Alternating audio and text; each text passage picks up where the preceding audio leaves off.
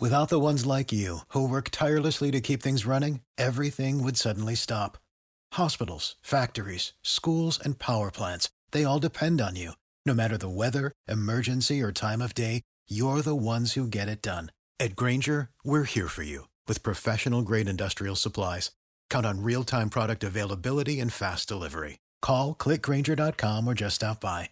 Grainger, for the ones who get it done.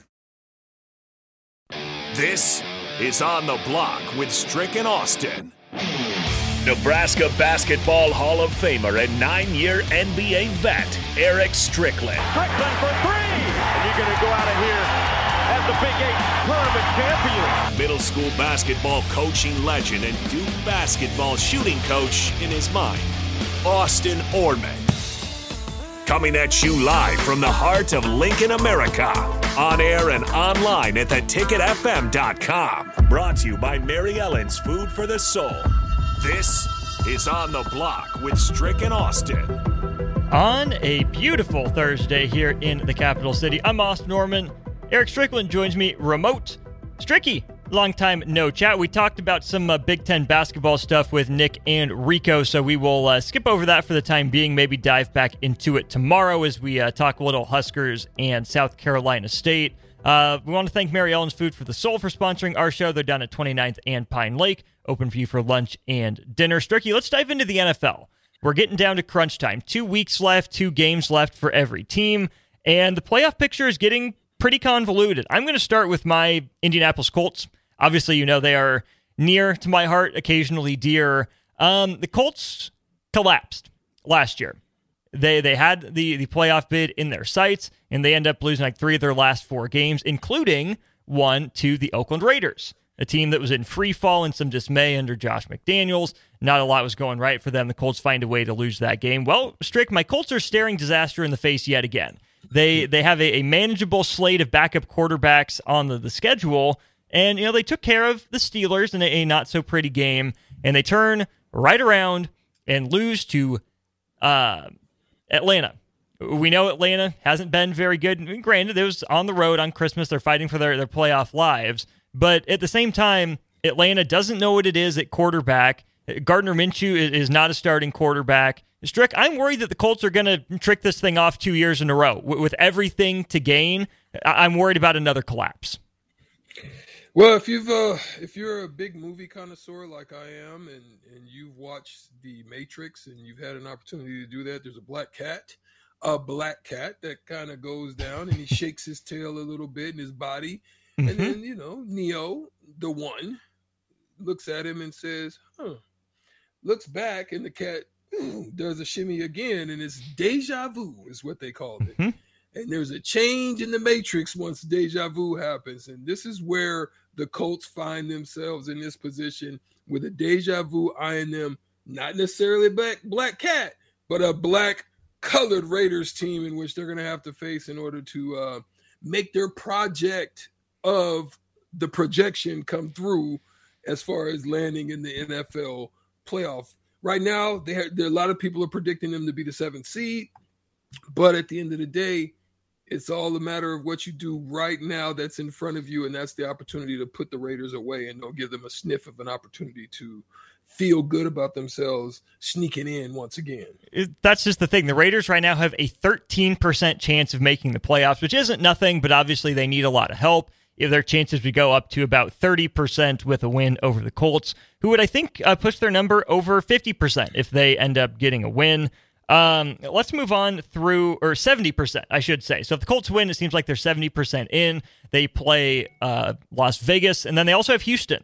C.J. Stroud was back at practice. Houston will have a lot to say in this playoff race as well. At the top of the AFC, though, Strick, and what this could mean for a team even a little bit lower down, you get Miami versus Baltimore. One of the early season darlings in the AFC in Miami. The numbers that Tua and Tyreek Hill were putting up. Dolphins squeak out a win over the Cowboys on Christmas Day with the field goal. And then Baltimore dominates San Francisco in the final 3 quarters of that game.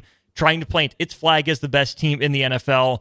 This one has a lot to say, not only about the AFC 1 seed, but a win by the Ravens over the Dolphins gives Buffalo a chance to still win that division if they take care of business this week too.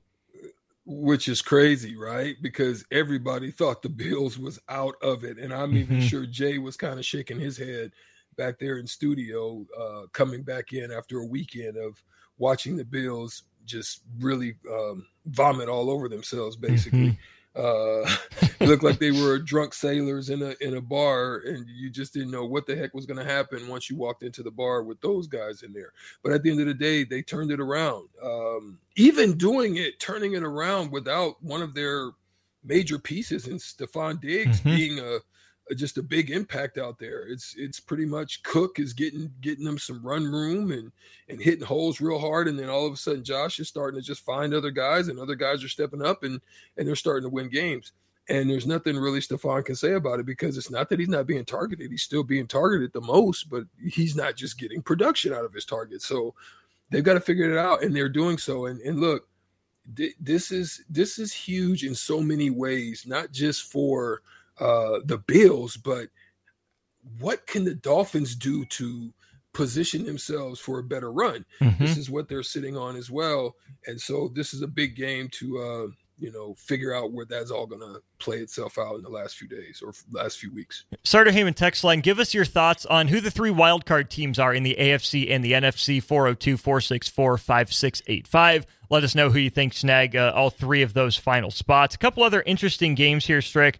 The NFC South divisional race is still alive and well, with 3 of those teams sitting at either 7 or 8 wins right now. You have the Saints and the Bucs this week. The Steelers and the Seahawks interest me. These are 2 teams absolutely fighting for their playoff lives.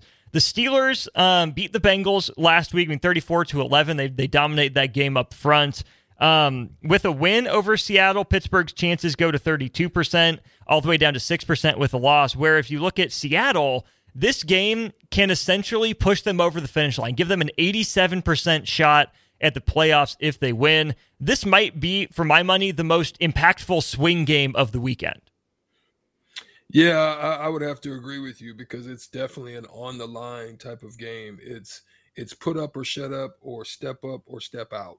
That's kind of what's going on in this specific instance. So we're gonna get a good look and see what each team. You got the Steel City, and then you've got the 12th man. Which side is going to be happy at the end of the day when this all goes down? In the NFC North, you have the Packers at the Vikings. You saw Detroit go into Minnesota last week and end up wrapping up the NFC North title. For the ones who work hard to ensure their crew can always go the extra mile, and the ones who get in early so everyone can go home on time, there's Grainger, offering professional-grade supplies backed by product experts, so you can quickly and easily find what you need. Plus, you can count on access to a committed team ready to go the extra mile for you. Call, click Grainger.com, or just stop by. Grainger, for the ones who get it done.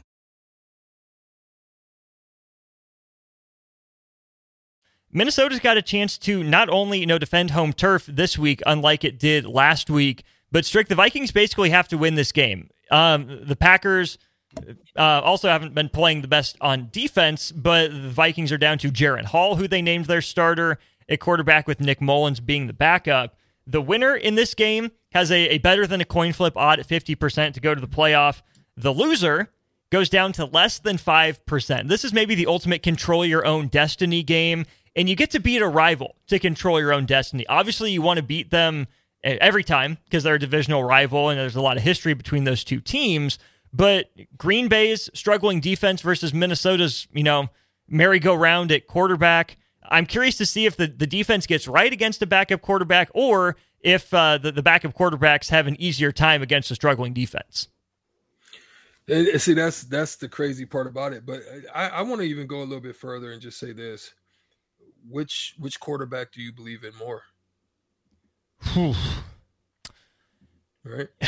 I don't know. I mean, they brought Dobbs in, and I think Dobbs is probably the most consistent backup, but he's down at 3rd string, doesn't really know anyone. Mullins had those flashes as a 49er. Played all right last week, put some yards up, but the 4 picks isn't good, obviously. tried to force one in at the end of the game to Justin Jefferson to get them down closer to the end zone.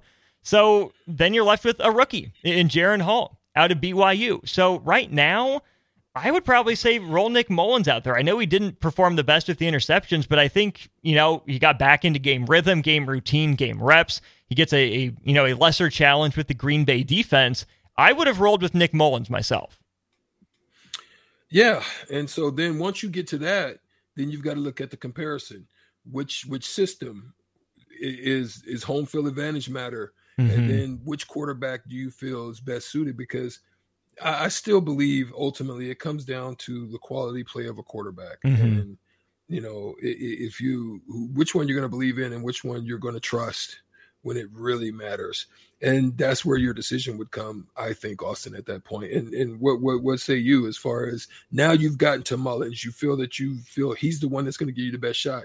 Now, in the matchup, which one do you think then wins out? Still Jordan Love. I mean, he's had his ups and downs, but yeah. I feel much more confident in a starter, Jordan Love, with the whole team behind him than a backup trying to win it over in his second game or a rookie.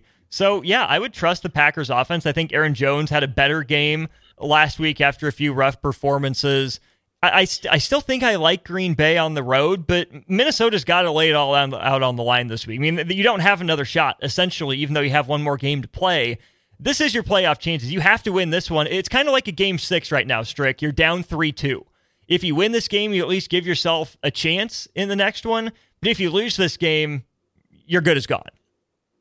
There it is. And that's why I wanted to throw it to you, because sometimes it's just that, we know what pundits are saying and all of that. Mm-hmm. And look, the numbers and all of that, the math and the arithmetic and all that stuff, the stuff that I wasn't good at, Austin. I mean, I can do it. I'm not bad at it. You graduated. You got that degree. Let me just say I more hated to do it. I didn't really like to do it. But at the same time, that's when you then have to take your thoughts out of it, then begin to process it, and then give yourself, by way of average or viewpoint, how you think it's going to turn out. Mm-hmm. And then you make a decision. And that's the way I think I try to make my assessments and what I see. And, a lot of people, I think, even when we talk about Nebraska basketball, I could tell you that a lot of people was thinking I was crazy, that I was saying that this team is better than what you actually think they are. They're not what, the old Nebraska teams. They're teams that you actually, they've got some pieces, some things that they could do some be versatile with. And that makes a difference in the game. Now, how that's going to end up, I still don't know. That's going to be that's a heart thing, right? That's, do you want it? Do you want more than what the expectations of people lay upon you? And so that's why I think this is the same thing in the decision that you just made and the way that you went about it. Williams on Facebook, thanks for tuning in here. One other game to get to here, Strick. I skipped over it because I think we can have some more discussion on it. You have Cincinnati going to Kansas City. This would have been a marquee matchup before the year, Burrow versus Mahomes. The kind of budding rivalry between those two, especially come playoff time. They've had some really good battles. It seemed like Cincinnati was kind of Kansas City's kryptonite there for a couple years before the Chiefs got over that hump. But Joe Burrow, we know, out for the year with the injury to Jake Browning for the Bengals, and a scuffling or completely struggling Chiefs offense, however you want to look at it. This game means more, I think, for Cincinnati just because, again, got to have it to stay alive in this playoff race. You lose to Pittsburgh last week. Again, divisional game with playoff implications. You have Cleveland, a divisional game that will probably, again, mean more to you than it will to Cleveland, who seems like they're in pretty good position to make the playoffs. That game's next week. Kansas City looking to wrap up the division. They still don't have it in their grasp because Denver and Oakland are still mathematically alive thanks to their victories over the Chiefs earlier in the year. I think the NFL's obviously bummed that not only Joe Burrow has his injury, but that Patrick Mahomes and this Chiefs offense are struggling. This could have been the marquee primetime game, and now I think it's just another game in the NFL Sunday slate at this point. Yeah, Austin, I can't even refute that. I think you're right. I think more people are just going to be looking at this Kansas City game just to see if there's a continual free fall in their play. Is there continuing crybaby antics in the aftermath if they don't come up? They're trying to figure out a way as to what Kansas City team is going to show up, or have they finally been exposed? I think teams are still, I think people are still kind of in a stupor a little bit, kind of just looking around like what the heck is going on, because there's not too much different distinction from what this team is to what that team that won it was. You still have those same integral pieces. At that point, you felt plug and play, throw a few guys back in there and you got the same thing going, but that ain't really the case. And for whatever reason, they figured it out, and they figured out how to scheme it up, and it's causing the Kansas City Chiefs to struggle a little bit. Should be a fascinating NFL weekend slate. We'll step aside when we get back. The Michigan sign stealing scandal, kind of back in the news at Rose Bowl presser day. Far-reaching tendrils even to Alabama. This kind of cracked me up. We'll tell you what Alabama is doing to try to solve Michigan and prevent any issues as we wrap up hour one of On the Block here in just a sec. Catch those springtime vibes all over Arizona. Break out of the winter blues by hitting the water at one of our lake and river parks. Take a hike among the wildflowers. Just make sure to stay on the trails and leave the flowers for the bees. Discover Arizona's best-kept secret and visit azstateparks.com/amazing to start your springtime adventure. Prescription products require completion of an online medication consultation with an independent healthcare provider through the LifeMD platform and are only available if prescribed. Subscription required. Individual results may vary. Additional restrictions apply at lifemd.com. Read all warnings before using GLP-1s. Side effects may include a risk of thyroid C-cell tumors. Do not use GLP-1s if you or your family have a history of thyroid cancer. If you've struggled for years to lose weight and have given up hope, did you know you can now access GLP-1 prescription medications through LifeMD? LifeMD is now offering eligible patients online access to GLP-1s, the breakthrough prescription medication that can help you lose body fat and weight. Listen to what people are saying. You just take your shot. It doesn't feel like you're on a diet. What I wasn't expecting it to do was to shut off the food noise. This was life-altering, and if I can do it, I feel like anybody can do it. And here's the best part. Your insurance may cover 100% of the cost of your medication. So go to TryLifeMD.com to have your eligibility checked right now. Get started today at TryLifeMD.com. That's TryLifeMD.com.